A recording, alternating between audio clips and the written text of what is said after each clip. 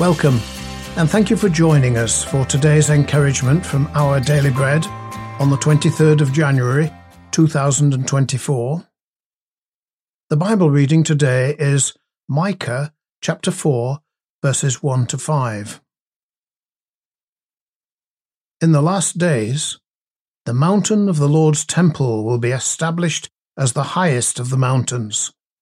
It will be exalted above the hills, and peoples will stream to it.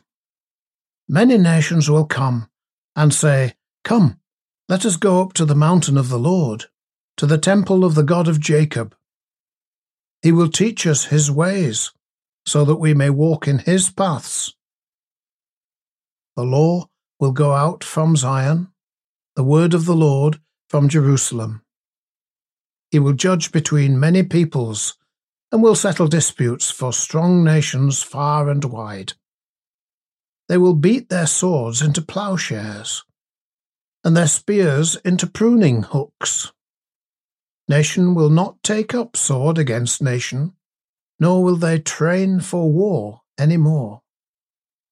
Everyone will sit under their own vine and under their own fig tree, and no one will make them afraid, for the Lord Almighty has spoken. All the nations may walk in the name of their gods, but we will walk in the name of the Lord our God forever and ever.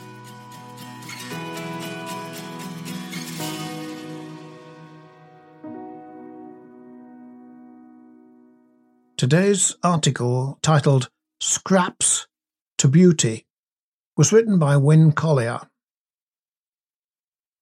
My wife, Miska, has a necklace and hoop earrings from Ethiopia. Their elegant simplicity reveals genuine artistry. What's most astounding about these pieces, however, is their story. Due to decades of fierce conflict and a civil war that rages on, Ethiopia's geography is littered with spent artillery shells and cartridges. As an act of hope, Ethiopians scour the torched earth, cleaning up the scraps. Then, artisans craft jewellery out of what remains of the shells and cartridges. When I heard this story, I heard echoes of Micah boldly declaring God's promise. One day, the prophet announced, the people would beat their swords into plowshares and their spears into pruning hooks. Tools meant to kill and maim would, because of God's powerful action, be transformed into tools meant to nurture life. In God's coming day, the prophet insisted, nation will not take up sword against nation, nor will they train for war any more. Micah's pronouncement was no harder to imagine in his day than ours.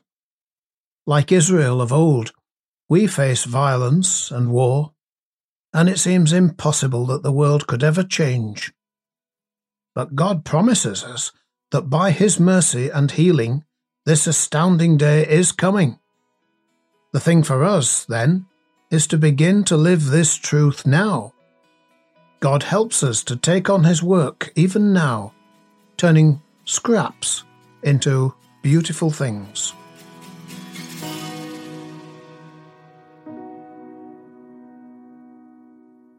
Let's pray. Dear God, please change our world. Work through me to bring beauty here. Amen. Thanks for listening today. My name's Mike, and today's encouragement was provided by Our Daily Bread Ministries.